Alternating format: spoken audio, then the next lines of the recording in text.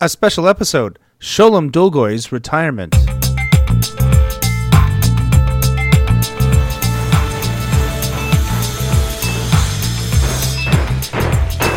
right, cut to edge of stage. Great. All right, color frost. Check. 1, 2, 3. Check. Stand by, please. House to half, house out, letting cues 1 through 10, down cues 1 through 10.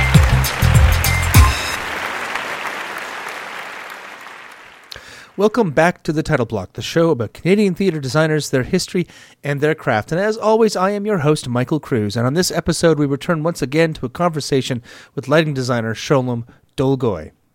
Now, my goodness, it has been exceedingly busy for me this fall, so I apologize for the long gap from Susan Benson to now. But I wanted to bring you a conversation that I recorded live in September with Sholem Dolgoy. We spoke to Sholem back on episode 13 of the show, and he, if you remember the show, was a mentor to me and hundreds of others at Ryerson Theatre School since the early 1980s. In this event, held at Ryerson Main Stage on September 23rd, we hear from Dr. Ira Levine, former Dean of the Faculty of Communication and Design and founding chair of the School of Creative Industries at Ryerson, who lauds Sholem's many years shaping new technicians and designers and his particular style of mentorship. The ceremonies open with a call to order of the proceedings by Alex Gilbert, who teaches costume building and cutting and is a longtime colleague of Sholem. We finish with a discussion between Sholem and I where we recap his career and talk about what is important to include in the training of new technical theater artists. Now please enjoy this conversation with myself and Sholem Dolgoy on the eve of his retirement.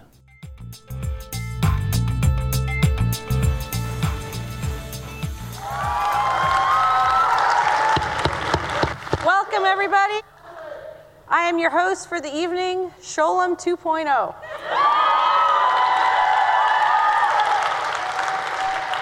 This is as much as we are here to celebrate the career of Sholem Dolgoy, this is also an evening to celebrate the Ryerson Theatre School and School of Performance community. Welcome.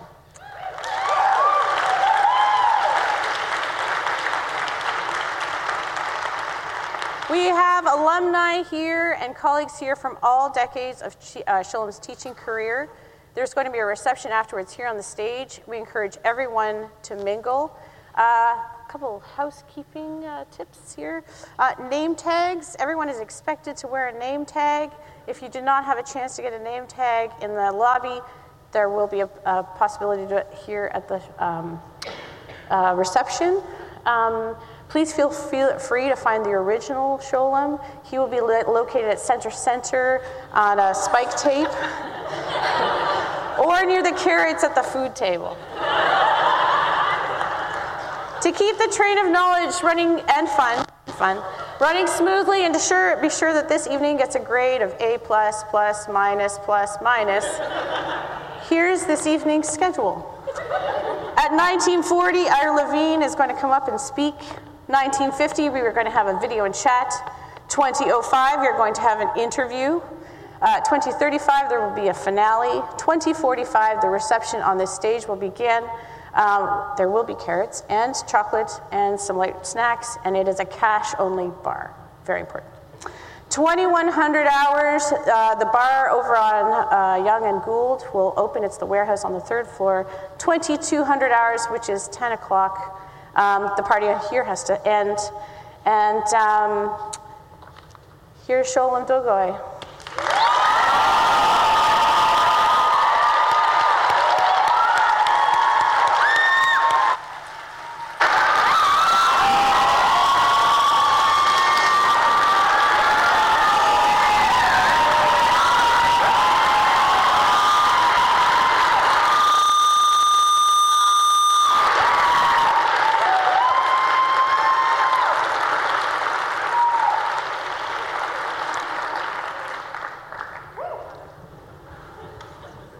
So the surrealness of this event struck me as I was preparing class lists from 1985 to 2019.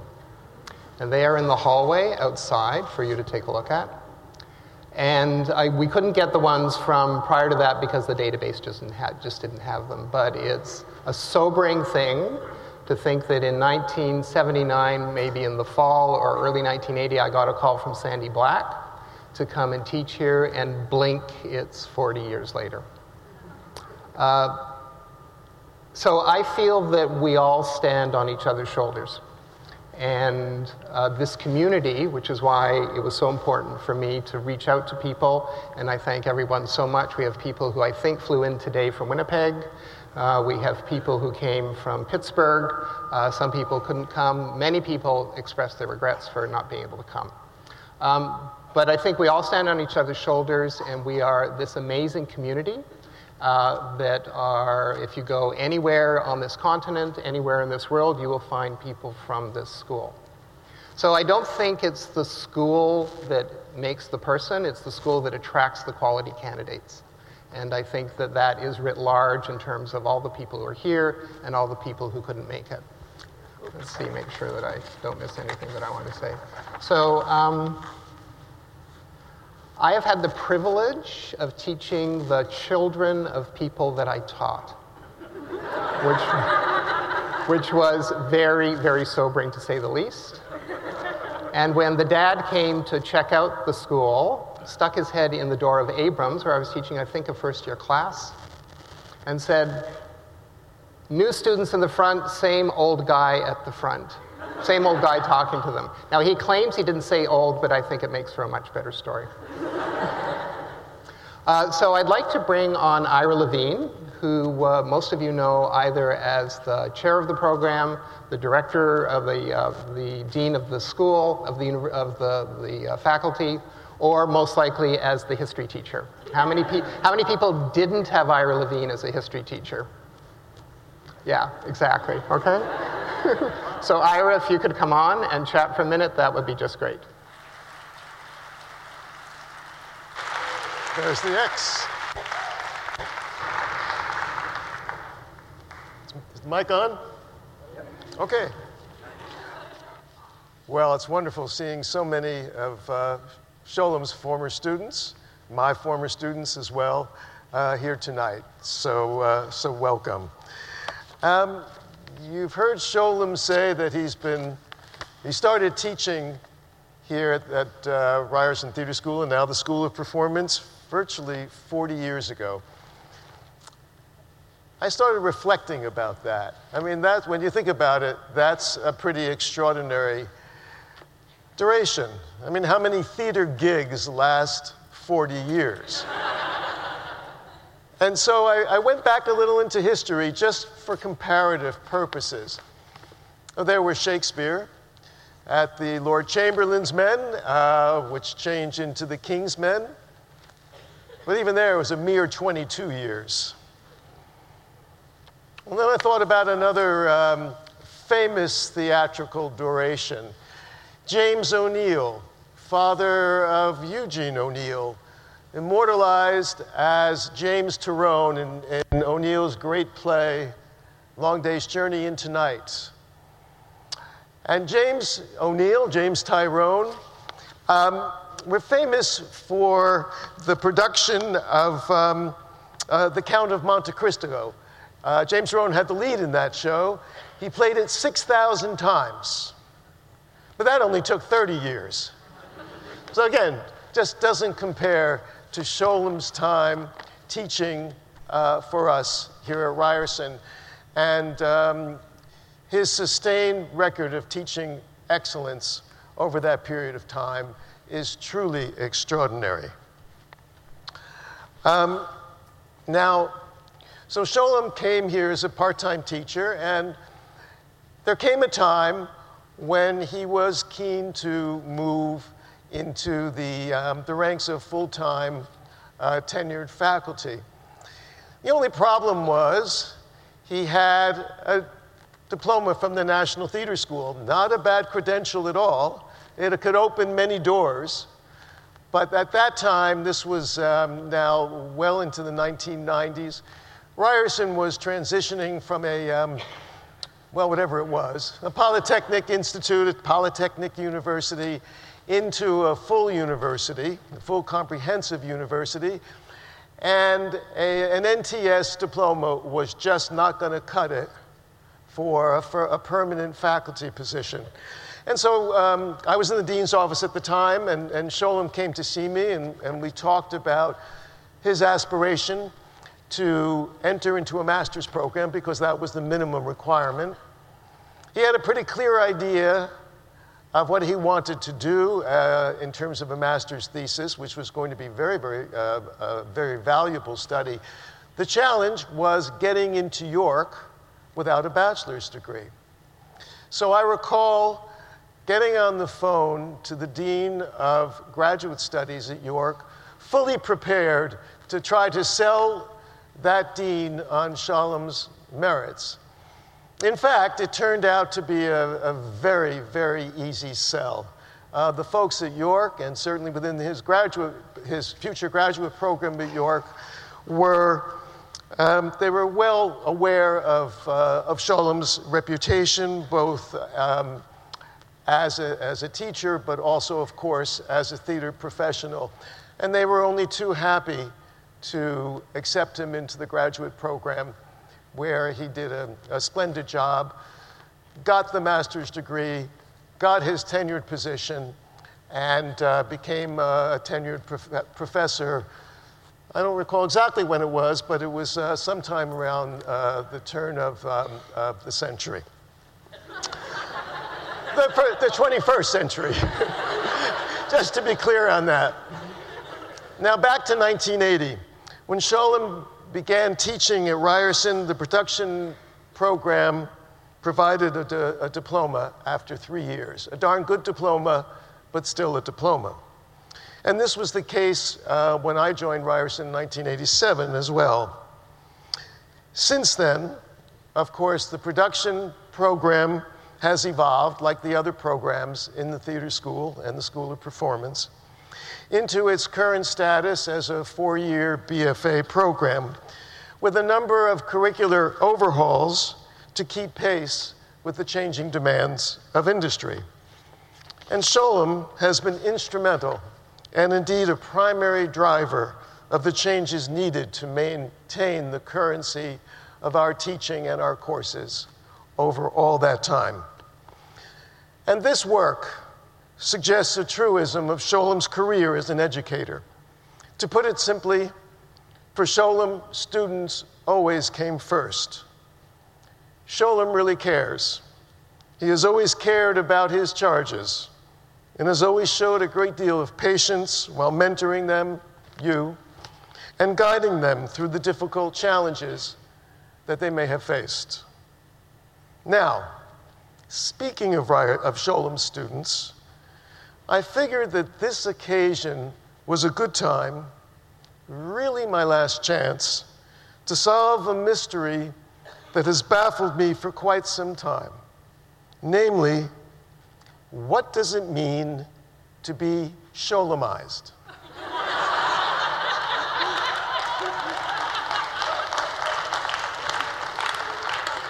A term I've overheard students to use over the years, but never quite understood.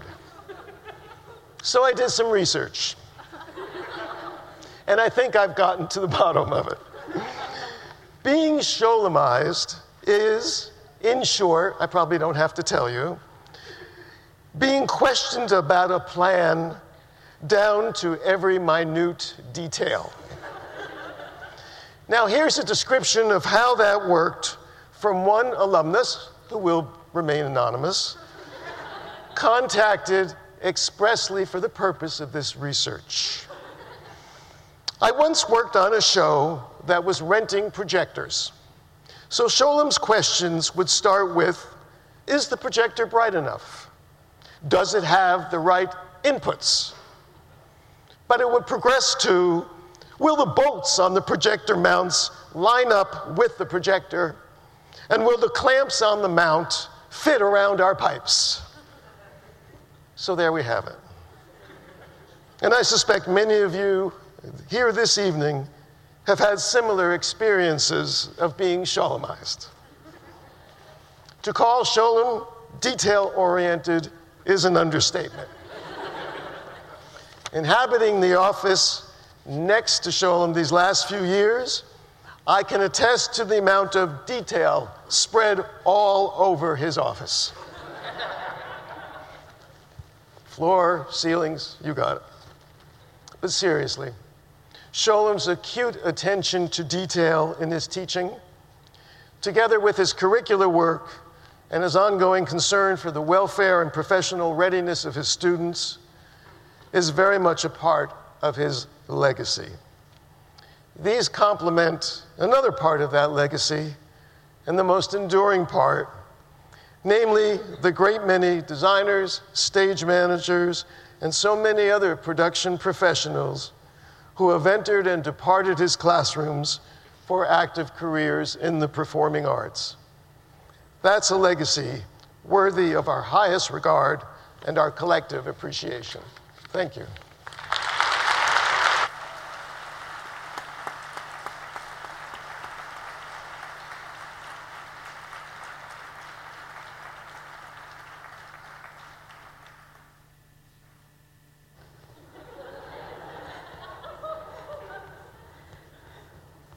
I did have one more. A whole thing here.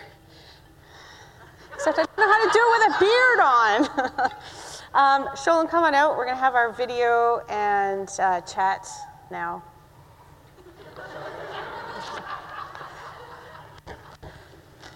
Perfect. We're going to enter a segment here, and I'm going to say something I thought I would never, ever say, and perhaps some of you thought you would never say. I'm going to thank an architect.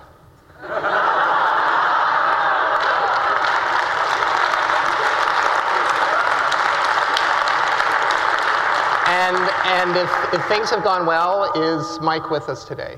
Was Mike able to make it? I guess not. So Mike Smith was the architect for our new home in the Student Learning Center in the basement, which unfortunately we can't go and see because the week before classes started, there was a flood of whatever, and this much water, I'm told, and all the water got under the dance floors that had to be ripped up, and the drywall had to be ripped off of here so high, and it's a construction site. But particularly for those who have done the warehouse project in the TD course. Anybody did that project? Yeah, a couple people. So this was that project writ large, but in real time. And it turned out that Mike, the architect, Kara, the project manager, and Grant de Bruges, who was from the university, were our guardian angels, even though at the time they were the enemy. But in retrospect, they fully supported us. So a little bit of the backstory. The building was falling apart. 44 Gerrard was falling apart, as we all know. When dancers were dancing in Graham or whichever one, McAllister, the termites would fall on the cutting tables. For those from the previous era. So people from the early years, were termites always in the building? Okay, so termites came later. There was a flood in the basement, and Perry, the former chair, and then Peggy, the then current chair, made lots of appeals. Can we fix the building? Can we fix the building? And then we were told, I missed that meeting fortunately, that we were being moved to the basement of the Student Learning Center, but we couldn't tell anybody, and that we were going to be out in like 9 months or something. They were going to build a facility for us. And so we went on our first process where we said kind of our aspirations, what each room required. And the construct was that we were not to get anything over and above than what we already had at 44. That's going to come up a little bit later. And so the unbeknownst to us, the management had gone through the building and looked at it and said, a couple of decrepit dance studios, what could it cost? And they were going to put us in what had been a food court, big open space. So they told me this, and at the first meeting I was at, I said, so what's your budget? And they said $7 million, and I laughed at them. And then I said, and what's your timeline? Oh, we're going to do it in 9 months. And I said, no, that's not going to happen. Oh, we have somebody who's done Gantt charts. It's all going to happen. so that didn't happen. But we started, we started our process of figuring out what each room needed, and the first meeting took 3 hours. And that was the box office. So slowly, we as a group, with me kind of being the jerk at the table, started taking over the process in terms of delivering information to them. And I did many, many drawings to be able to show them what this building should be or shouldn't be. The architect was never allowed to talk to us. The architect didn't even go into our existing building to see what we were using to find out what was going to be transferred. His first layout was done solely on square footage, and he actually did quite well, other than the lighting lab was 8 feet wide and 40 feet long, which didn't quite work. So at the next meeting, I came in with a revised set of drawings and started taking over, started sort of getting a seat at the table because I was speaking with drawings, which was the only process that they would understand. The big deal that happened was actually, let's do the slides now, sorry. Let's do the slides. So here's our fabulous new wardrobe. Alex Gilbert did the layout. She made little cutouts. I gave her little cutouts, and she did a paper doll of the whole thing. And we took a picture of it, and we showed it to the building people, and they were very impressed with that. Next picture, please. Lots of sewing machines, as there should be. This is the lighting lab, so it's a really, really nice room for those who've had a chance to go to it. The theater consultants, who also we were not allowed to talk to, but we did a back channel thing. When they came up, their jaws dropped. I obsessed about every inch of this room, surprise. I even did the sprinkler layout.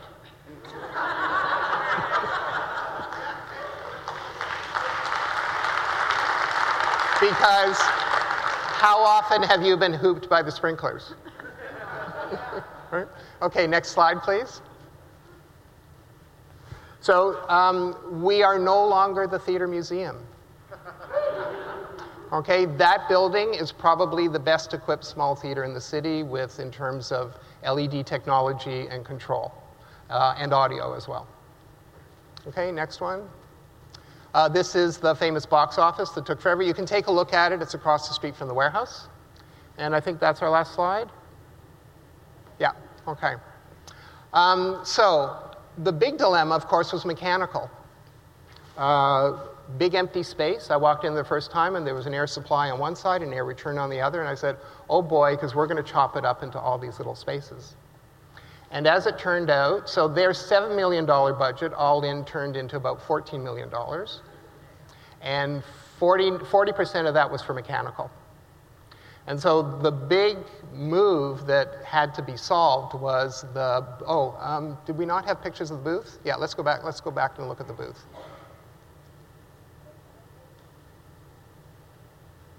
Are we up on screen? 1 sec. Okay, so here we go. So, and there should be a reverse shot from the, there we are. So the booth, so everybody remembers the booths in the studio theater. For most of the people, it's called Abrams, but from a previous generation, not some, you wouldn't know that. Tiny little cramped space. We are now the control of the Starship Enterprise.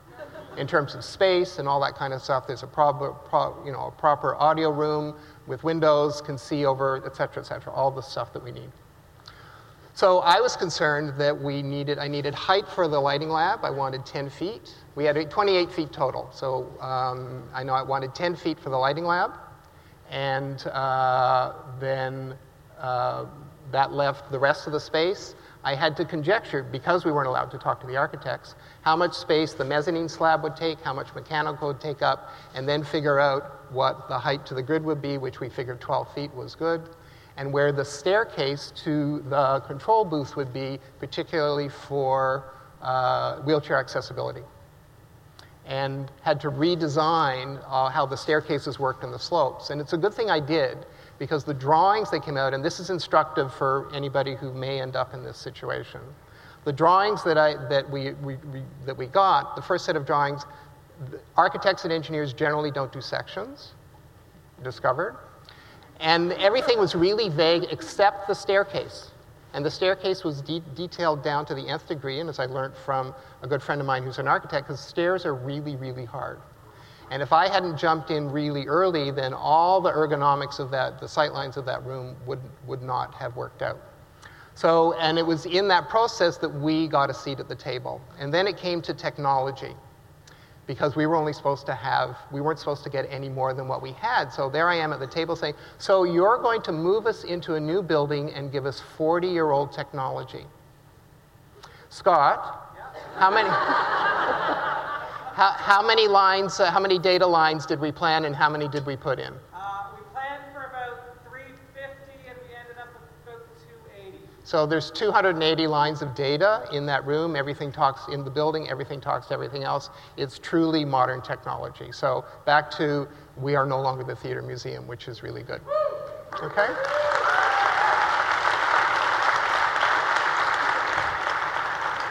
I love you, Joel! Is that Jim Rowe? It is. Oh, okay. Hi, Jim Rowe. Okay, so what's next?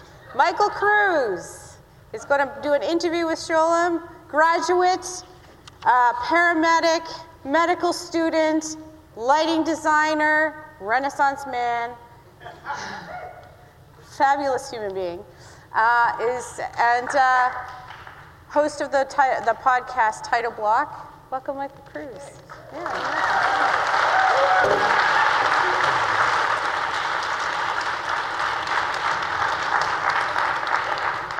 Hello. And hello. Oh, hello again. For a longer form interview, you can always go to thetitleBlock.com and go to episode 13, where I spoke to Sholem for about an hour over at 44 Gerrard.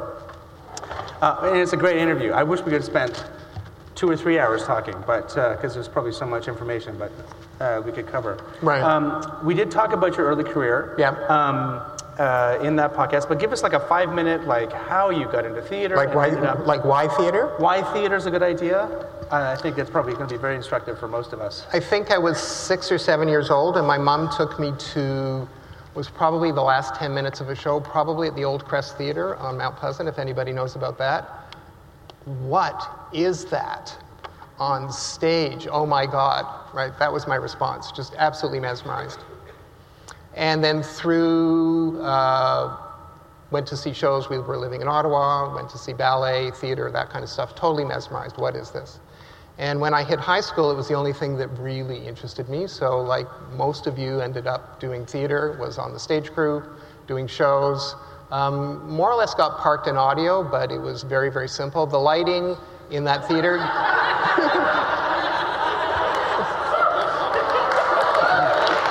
There was a time when I thought I might do lighting and sound, but somehow it just faded away. I don't know, right? And so theater was the only thing that really interested me in high school. I didn't feel I was university material. So when I graduated, shortly after graduation, I got a job as the technician in Carleton University's theater. And the head technician was getting bored with the job. There was a very good drama club called Sock and Buskin that had the enfant terribles of their time. Sheldon probably knows all of them. So there was Tim Bond, John Palmer, and the guy who ran Canadian Stage, Guy Sprung, were there. And their claim to fame, which was why I was so interested in working with them, is that they had advertised a thing called 1001 Freudian Delights. And packed the theater, dim green light on stage, somebody scampered across the stage, may or may not have had clothing on, and then the audience waited, and nothing happened. And the drama club was desperate for money, and that was their fundraising tool. So they got taken up on charges and so I read about this in the newspaper. I said, I have to work with these people. So I ended up working there and had this little theater with nobody to say no. So there were jazz, there was concerts, there was bad dance school. Anybody ever done bad dance school? And plays. So I got to play, and it was fairly well equipped by somebody who had a background in television.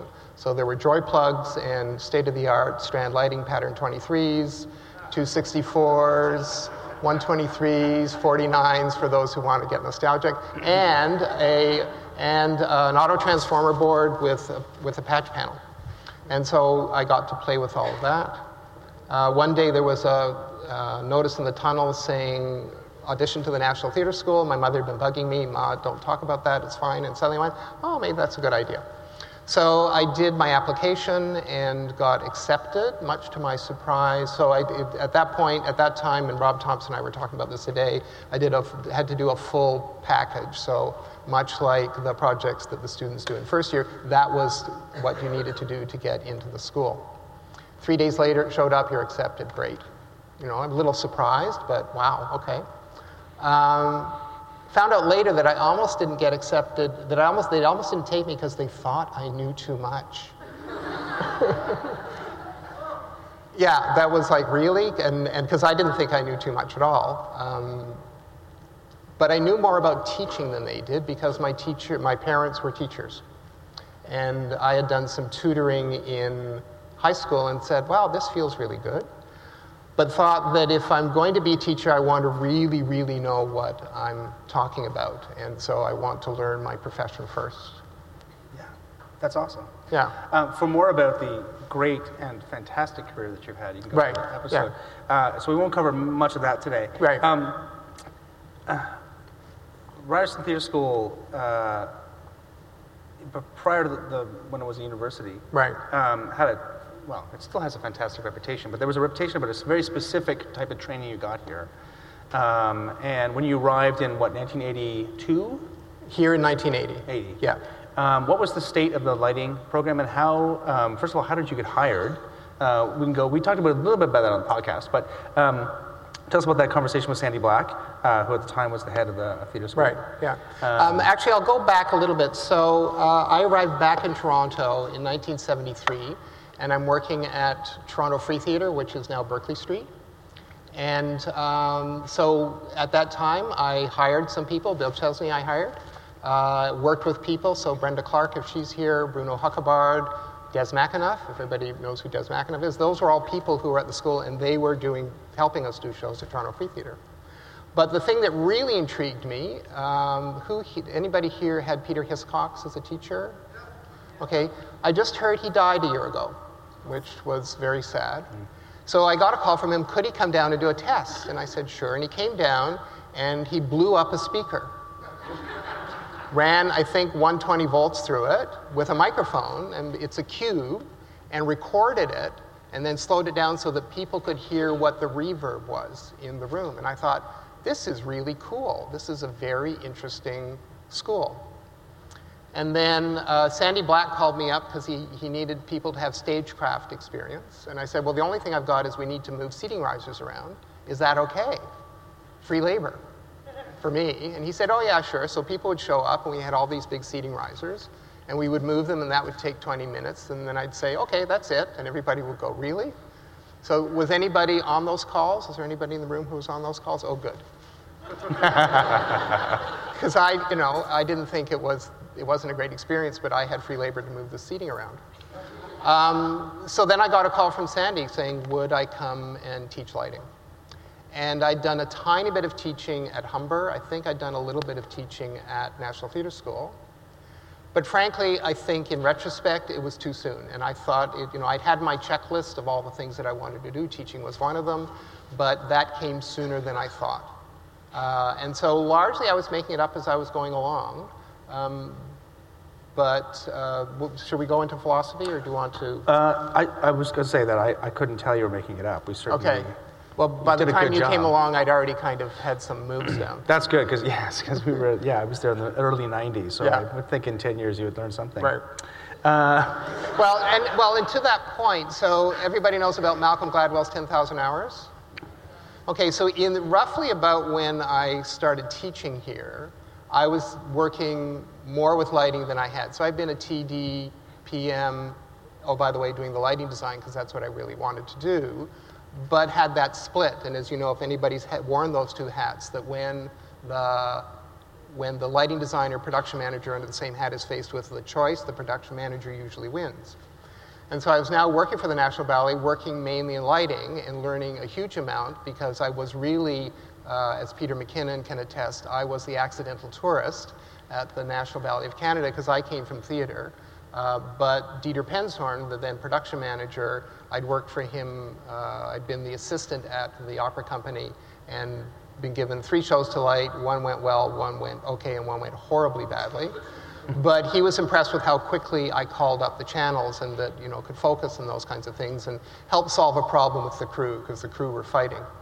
And so he hired me to do that, and I learned on the job, which was great. But that was really, I think, the beginning of being a lighting designer as opposed to wearing many, many hats. And so the 10,000 hours, I think, is really true, that when I look at the arc of my design career, it wasn't for another 10 years that I could feel comfortable saying I'm a lighting designer. And I even remember saying to a class who looked quite gobsmacked, well, when I grow up, I want to be a lighting designer. So there's the teacher saying that. It's like, so what does that mean? But that 10,000 hours to get there, and so that paralleled the teaching. And so in those early years, I think I had the idea of what I wanted to do, but not the game plan really worked out as well as it became later. It kind of begs the question of what we need to teach people to become a theater professional. I know that a lot of people, because it was for many years a vocational program, more or less, you would go there, you would learn how to be a theater technician, you get some technical direction, some production management, stage management, maybe some arts management experience, which we'll talk about in a second. But the expectation was you'd come out as a technician. There were opportunities to design, there were opportunities to be a leader within that context. How do you approach, it's not just about downloading knowledge. Right. You're kind of creating people who are going to go on in their careers, and people have that expectation when they come out of that. Right. To sort of, well, now I'm done. I've done my training. Right. I can start working, And okay, I'm good to go. Yeah, the apprenticeship program, the apprenticeship model is a bit something you make up on the fly. So in the school or out of the school? Outside. There was a bit of apprenticeship. I think when we were there, you had people who were mentoring you, right? Right. But it wasn't really a true apprenticeship program, right? It wasn't. You were learning a bunch of knowledge, and then you had to sort of create that when you left. You would assist, do small shows, get onto the larger venues. How do you, first of all, how have things changed? How has your approach to downloading that knowledge in the 1980s changed to now? Is it the same process? What are you trying to create when someone comes out of theater school? Okay, so I think specifically what developed organically, particularly with Tanit and me, and we mourn her passing because she was a fabulous teacher, is I think that what coalesced around it, and certainly with Caroline here and Pablo here, is that this school it teaches production through the optics of design. I don't think we're at the point where we can call ourselves a design school per se, just because of money and time and supporting the performers and sort of how the bigger machine works. But I think that's what it evolved to, that helped connect people no matter which area of the industry they thought they were going into, whether it be management, production, working as unionized labor, wardrobes, whatever. Mm-hmm. But to have a sense of what are the foundations of what is going into putting this stuff on stage and supporting the performers to the best of our ability. Yeah, does that answer the question? It does. It does strike me that it is interesting that in most theater schools, I think in Canada, that the performance is kind of the star of the show. I mean, literally and figuratively within the academic kind of program.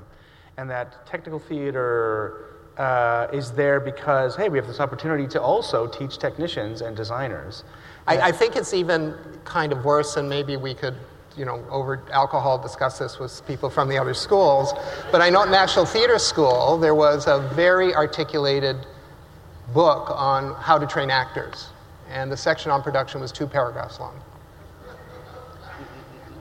And, from talking to people, and I think the genesis here, because, once the Canada Council came on board and theater became a possibility as a profession in this country, that the focus was getting performers, dancers, actors, singers. oh, I guess we need to have some stuff for them staged around. So we better do we better have some people who can do that kind of work.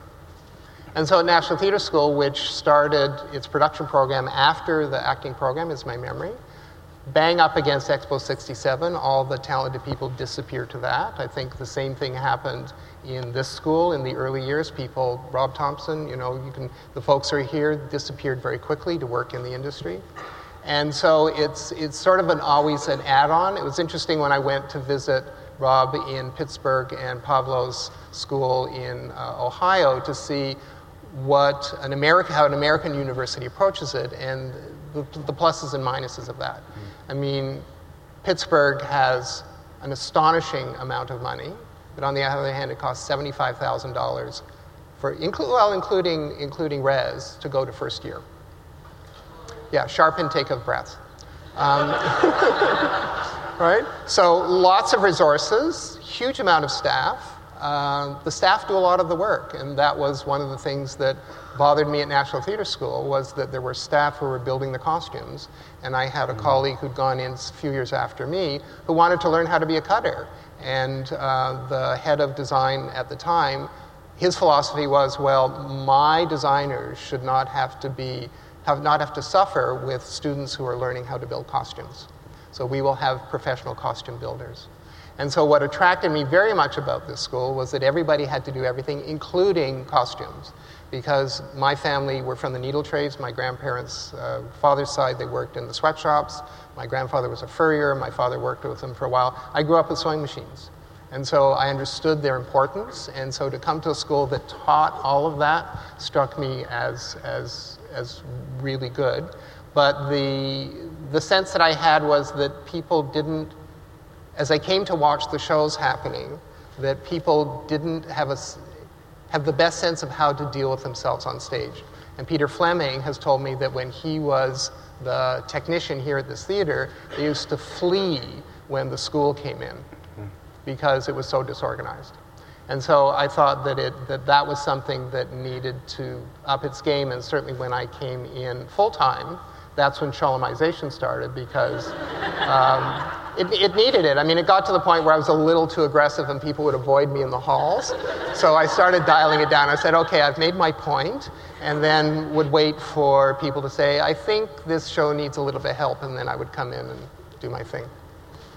Does that answer the question? Yeah, it does. Yeah, I was always struck by how long it took to do things here, but yes, in retrospect, I mean, it has to. Yeah. Right? Yeah. I was working in as an IA tech down in Kitchener in a giant venue. We would do like load-ins of the New York Opera in a day, and then do the show and get out of there. Yeah. And it seemed like it was easy. And then we come here and we spend 6 weeks teching a play and go, why? How come it takes 6 weeks? But it has to, because everyone has to learn their craft and how to work here. So here's a little anecdote. Is Joe Patrick with us? Did he make it? Okay, so Joe was helping me on the dance gala that I used to do. I'm pretty sure you said this. And it was an IE crew, and we're setting up, and I'm loading in 5 electrics, 200 lights in 5 hours, focusing in 5 hours, using every trick that I knew. And he said, wow, you can fly stuff and hang lights at the same time. And certainly when you have not worked on a stage before, to watch something fly out is magic, right? So everybody stops and watches that. But to watch a crew, and I've just spent the last week with Fall for Dance loading into the Sony Humming, what's it called this week? What's it, Matt, what's it called this week? Meridian Hall, but that's different than the Meridian Arts Center up on, yeah, okay, fine.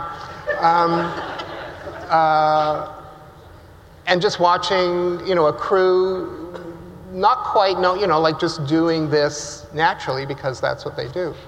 An instructive thing for me working, so Pierre Trudeau, so Dad Trudeau came to visit the National Ballet when I was there and came with his security detail. And I didn't hear this directly, I heard it, I think, from stage management.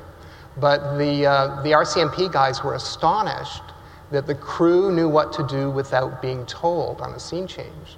Because, they're working military, top down, you wait for your instruction, you do something. So to watch these people without any instruction do this big scene change, or apparently without instruction, was astonishing to them.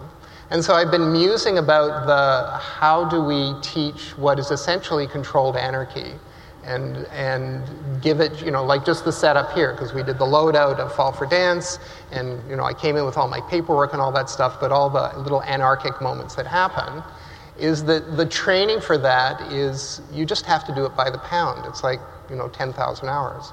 And so a school can only go so far to be able to give you those foundation skills, because then you're going to have to go out and then... So people talk about having to relearn it in the industry. I think that this school has been very successful in giving people industry-level experience to the best that it can within a school environment. So we're a producing company in a school, in a university, and all of those things bang into each other really badly, as everybody knows. Ash Sampson, if she's here, talked about the dilemma that students didn't have the chance to learn the arc of working a 4 or 5 hour call because, oops, I've got to go to my class, right? And so people visit other schools where they can, like certainly the colleges, they can shut down the academic classes for a 4-week period. That was my experience at the theater school. We all went and lived in the theater for 2 weeks and put the show up. And so the challenges that the students here face are substantial, but from what I've heard and what I know, our students go out and hit the ground running and are ready to go. I certainly felt well prepared. I think my cohort in 1994 would probably agree. Everyone worked in the business. We were also working outside of the school, occasionally, to sort of, even though we weren't allowed. Yeah, and just to say that the other thing, and there's some people here, that the strength of this school to me is the professionals who have come in teaching part-time at atrociously low salaries. I can say that now because I'm not employed here anymore.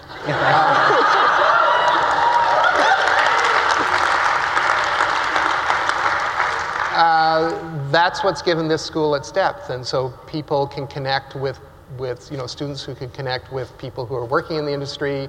People make connections, get jobs. I know that when I was teaching, all I had to do is say, and the show I'm working on now, and if people were sleeping or all that stuff would be, bolt right up to attention because it made it visceral. And so once I began teaching here full time, it was really fascinating. The phone stopped ringing like that. So I don't know if the word got out or I'd run my course. So that as I developed, improved all the projects, I would build in all those stupid little roadblocks that you would find in the industry and would build them in, and then you would have to solve them. And? I'm sure we loved it every time. It happens. There's something we embraced as part of the experience. Right, yes, yeah, exactly. Okay, so is there anything else that you want to talk about specifically with the philosophy of teaching before we go on to arts management? Yeah, sure. Okay, so how do you approach? So the philosophy that I developed was I want to teach everything that I know, but that's not possible. I also want to teach all the things that I wish somebody had taught me. Oh, that hurt. Gee, hope not to do that again. And rolling those two things together, come up with a list of what are the essential things that need to be taught so that when the student fails, as we all have and we all will and all do, that they can get up, wipe their slightly snotty, bloody nose, stagger forward, and solve the problem. So figuring out what those things are so that then people can build their own knowledge base with those small things. As Ira said, thank you, Ira, always support the student, particularly when they're crashing and burning, because that's what a school is for. As Peter Fleming and I would talk about, the student has the right to fail, and that's really, really important, and that gets very difficult when you're putting up a show. Back to the dilemma: is a school and a producing company and a school and a university. There was something else I was going to say about that, but let me check the script that you wrote. Right.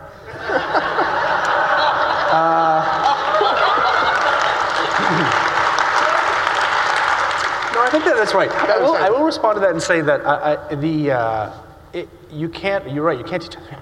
Excuse me. You can't teach everybody everything they have to know from day one, but you can teach them how to solve the problem. Yeah. And I think the greatest aspect is teaching people to embrace ambiguity and change, and build a contingency. And I think that's the one thing that you pointed out, certainly in lighting class. I remember learning so effectively is that, yes, that's a great idea, but what's your second and third choice? When you get led down, what did you say? Led down led down the garden path. That's a Rob Thompson. Yes. I think we'll have to thank Rob Thompson for that. Being led down the garden path by the director. Tra-la, here's what we want to do. Oh, no, that's not what we wanted at all. We've all been there. Yeah. I used it as a verb. I got garden pathed again today. I couldn't believe it. And does that happen in the medical profession? Yeah. It happens everywhere. Everyone's got ideals of how things should work. It's a bit more structured in the medical profession. Right. But, you have to have a good idea of what your next backup is, especially when someone is bleeding in front of you because of something you did because it didn't work out. And so it's a risk of every surgery, bleeding. We have you sign the paper. Come on. Right. and so I look at what Michael has transitioned to. Total real life, as opposed to what we do, which is total pretend, but we take it oh so seriously. I'm going to challenge you right there, because nothing, and I had this experience when I went into paramedicine. I liked paramedicine because, and there's several people who went to Ryerson who actually are paramedics now as well. Sergio Calderon, and now I'm blanking. Sarah.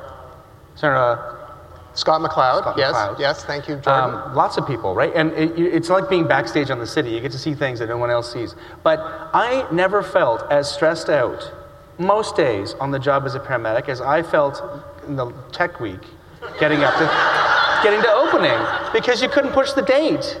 You can't just, in paramedicine, we'll just take you to the hospital. Like, get in my ambulance and we'll drive there, right? You can't make that choice. And so having a contingency, and theater, it is stressful, and especially we've heard about the closing of Theatre Ontario this week. One of the terrible, dead bodies from the cuts of arts funding. I mean, it hasn't closed yet, but there's going to be a vote on October 26th, I think. It's probably going to be closed down. We deal with all this stress all the time, and I think that ambiguity and the uncertainty are, if you can teach people to embrace that and be able to make good art despite of it, I think that you've done everything you can do to teach it. Right. Little anecdote. So as I mentioned, I used to do those galas up at whatever it's called this week. And I came into the booth, and the papers were kind of tossed all over, and the vibe in the room was really like the previous show had not gone well. And I said, so who was here on the last show? They said, Michael Cruz. So I called him up. And he said, and you said, I'm done with lighting. Oh, yes. I'm done. Yeah, I knew I was going to be done. Yeah, that was the opera. Was it the opera? Something. I don't even know what the project was. Yeah, I think it was the opera. Yeah, I was done. It was just too stressful. I was looking for new opportunities as well, but I don't know, for people who stayed in the business in the last 15 years since I've left it, 10 years, 12 years, I don't know how you exist every day, because it's a freaking challenge. With budget cuts and more struggles than we ever had, it is a noble profession, and I have a lot of, I think if you listen to the show, I have a lot of concern about the future of theater and certainly theater design. Right. Okay, let's talk about arts management. Okay. Something that the arts management course I took, I forget who taught it. Paul Eck? Was it Paul Eck? Yeah, who couldn't be here tonight. He had sent his apologies, yeah? I think that we all dreaded it, because we all come in, now I have to learn about managing something. I don't want to manage something. I want to go build something. I want to go design something. Right. Tell us about your thoughts on arts management and how it intersects with the problem that we're dealing with every day. Okay. So, certificate from National Theatre School, job at Ryerson, have to have an MA. Oh, fuck. Literally. Talk to Ira, points me in the direction of interdisciplinary studies up at York. Thank you, Peter. Is Phil Silver with us? No, couldn't make it. Sorry? Yeah, okay. Helped pave the way.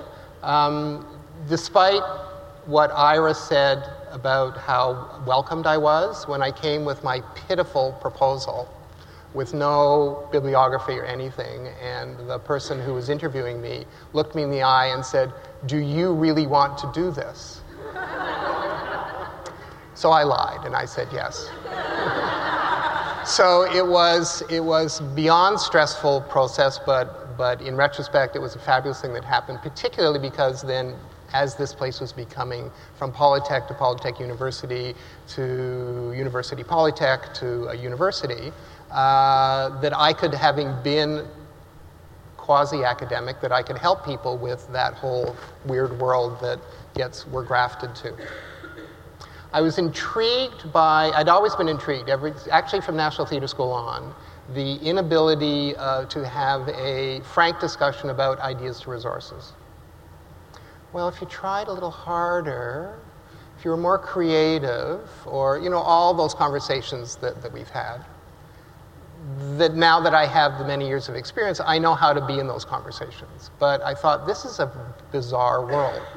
Well, remind me the anecdote about film. We'll talk about that in a minute. Yeah. So I wanted to know where this came from, and I went on a treasure hunt, and Peter said, let's start with just read everything you can. So I did, and it was largely about the history of producing in this country. And I think we've lost the notion of producing. My theory is that because the Canadian Theatre Agreement talks about the theatre, what is the theatre? Is it the building?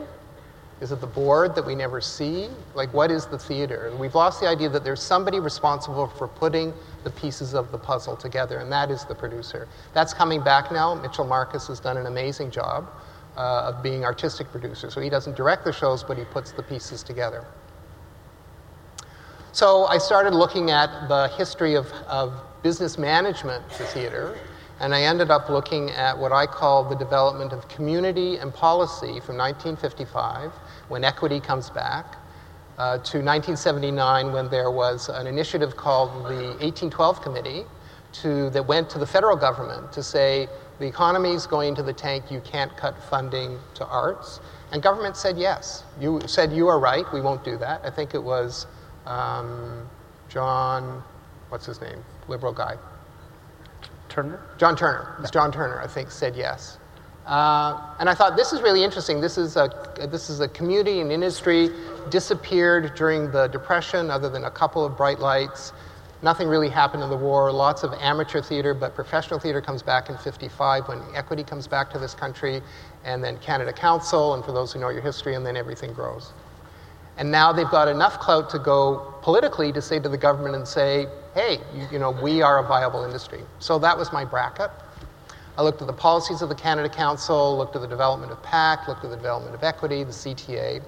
And out of it, much to mine, and I think Peter's surprise, came that the industry writ large, so the industry, the professions, the councils and the schools, that whenever the money got tight, the first thing that got cut was management, which is counterintuitive because that's when you really do need your management. And then I looked at where management had been taught in this country, and there have been some attempts, but they died on the vine. There, in fact, was a whole course in management at Ryerson in the calendar, 3 years, all that stuff, and it withered away because they couldn't get enough bums and seats. And at the time, we are doing the curriculum review, and I go, oh, this is about money. Duh. I've owned homes, and this is about the management of money. And I thought, well, we're now reviewing the curriculum. We could nest this more into the whole process, because correctly or incorrectly, I perceived that the people learning management were kind of marginalized in terms of the process. There wasn't anything really for them to do on creating the shows. So then they're doing their stuff in the classroom. So I started looking at ways that I could integrate management into more of the courses to pull it as a thread through. The reason being that I had also at that time, I was negotiating for ADC with PACT. And my feeling was that they were not understanding the process and how it worked on stage. Although Colleen Blake was the one who came in with the main schedule in terms of here are the deadlines on her side, but that it was always a fight to get them to understand the ideas to resources equation, and that we as designers were part of that management process. And they would not accept that. Their idea of management was who gets to hire and fire. And I thought, if that's your definition of management, then boy, we're really in a lot of trouble. So I thought if we could train, and the other piece was that there was, up at York, there was a MBA in arts management, and the theater practitioners at the time said, please don't put it in a business school. And that's what they did. And so I thought, how could we make that better at Ryerson with the resources that we have available, and how could we thread the idea of management through the whole process with the idea of training arts managers who understand how this stupid machine works, stupid in the most affectionate way that I could say that, and then manage it to the best of their ability with the resources and all that kind of stuff. And based on the graduates who've come through that and gone on to that, I think it's been, successful. And I think it's really important that everybody who is not management understands what management has to go through. Because boy, that is the hardest piece. And so for those people who were the managers of the SIT project. Oh, actually, I have a funny story. So I had a first year come to me last year and say, it was really hard being a production manager. I said, well, what was it like? She said, well, I just kept kind of pushing and chasing people. And I said, yeah. That's the gig. That's the gig. That's what it is. Oh, and then another student in an interview who said, well, I want to be a production manager, so I'm in charge. And I said, well, no, the production manager is the person who's least in charge. And her face fell, poor dear. It was just like, I just upset her whole apple cart. That's awesome. I think that's terrific. I think upsetting apple carts is what we should do. Yes, right. Yeah, I think so. We're getting close to the half hour. Right. Let's talk about what you're going to do next. Oh, I think that's probably because we're all dying to know. Do you just retire to your comfy chair and read a book? What are you doing? What projects are you doing? I only work best with external pressures. Yes. Yeah. I understand. My poor wife, who's sitting here.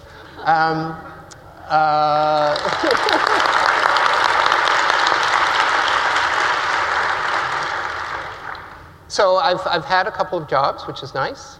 We're planning a trip to Taiwan and Japan, which is fabulous. I'm hoping to do more scuba diving in February and those times. I had an interesting experience, again, for someone who was a production person. When I was doing not-for-profit, I was staff, very little contact with the board, other than my first year at Calgary, where there was this total meltdown, and we had these meetings with the board to try and put the company back together again. So I think a number of people know the Pia Baumann School of Dance and Creative Movement out in the West End. And they are threadbare. There's no other way of describing it. They're threadbare, and they had to move digs from one facility to another. And I got a call from a member of the board who's an old personal friend. Could I help them with the lighting of their new dance studio?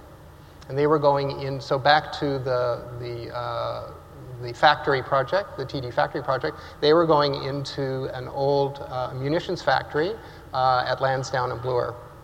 And so it was all that kind of stuff. But I came in, and here were the board, because it's a not-for-profit, board-driven, and they were making the decisions. Some of them not quite the right decision, but just working really, really hard. And I went, oh, I get it. They're in charge. And so all of the vague stories that I'd heard about the board choices, this and that, the other things, some good, some bad, suddenly came completely into perspective in terms of when you're working in the not-for-profit sector.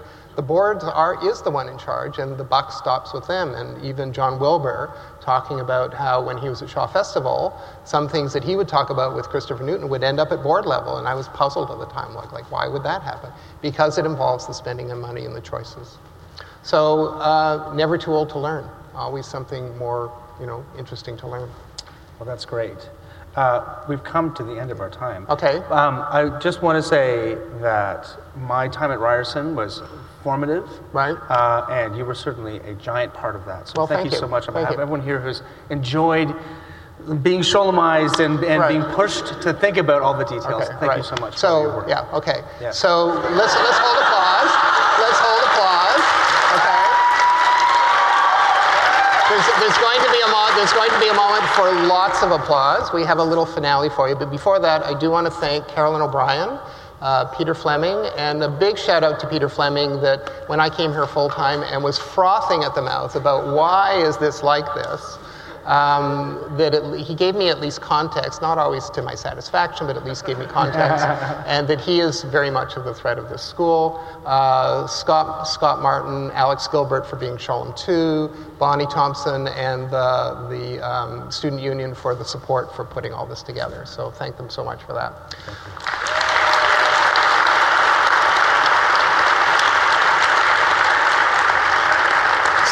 So we have a little finale. I'm going to describe it. Oh, sorry, one more thing, yes? Okay. There's always one more thing. There's always one more thing. Okay, yeah. There's a couple things. Okay. Do you want me to leave the stage, or? No. Then you better Can come I into leave the the good light at stage? least. No. You go. God. Thank you very much. Yep. Oh, thank you. Oops, sorry. Oh gosh, it's like I've never been in a theater before.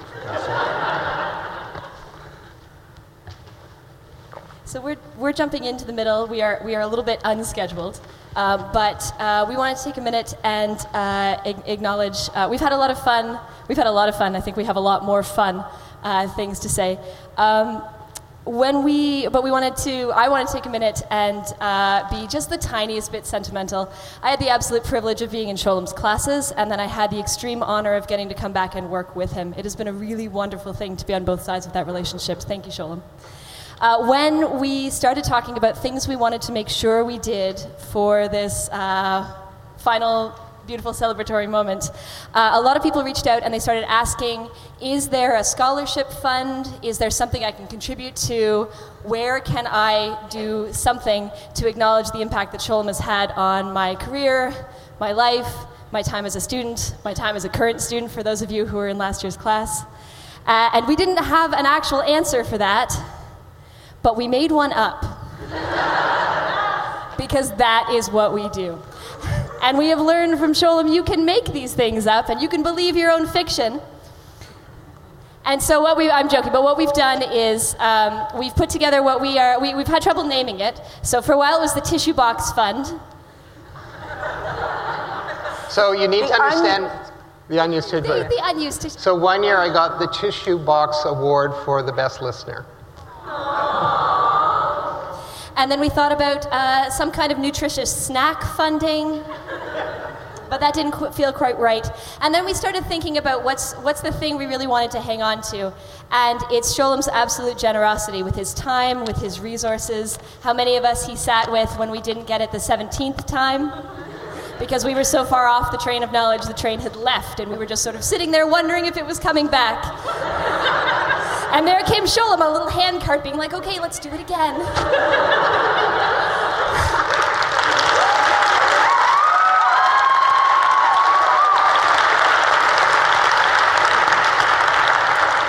Sholom has left such an interesting, specific hole in our system right now. And while I know we're doing really well this year and we're figuring it out, goodness, you took care of a lot of very strange things.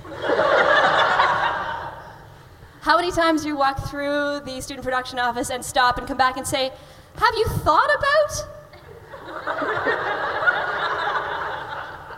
And so to recognize Sholom's generosity with his time, his resources, his desire to make sure that we had thought absolutely all the way through everything, we wanted to put a fund together that is going to be Sholom's Student SOS Fund.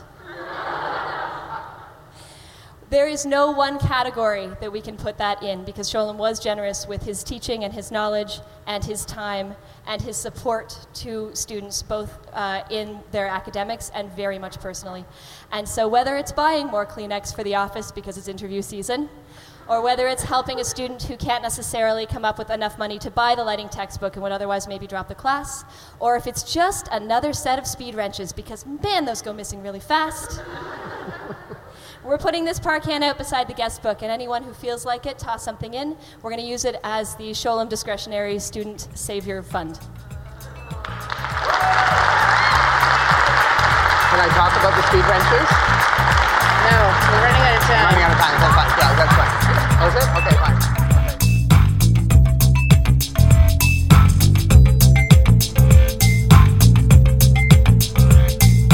And that was lighting designer Sholom Dolgoy at the celebration of his retirement, September 23rd, 2019. Next time, an interview with Head of Design at the University of Calgary, April Vixco. The music for this podcast is by Vern Good with a voiceover by Gabriel Cropley. Please go to Apple Podcasts and give us a review. It'll help get the word out about this podcast and share the history of theatre design in Canada. And you can follow us on Twitter at TheTitleBlockCA and on Facebook.com/TheTitleBlockPodcast. You can send comments and requests by email to TheTitleBlock@gmail.com. And don't forget that if you like the show, please support us on Patreon.com. I'm Michael Cruz, and I'll see you next time on The Title Block.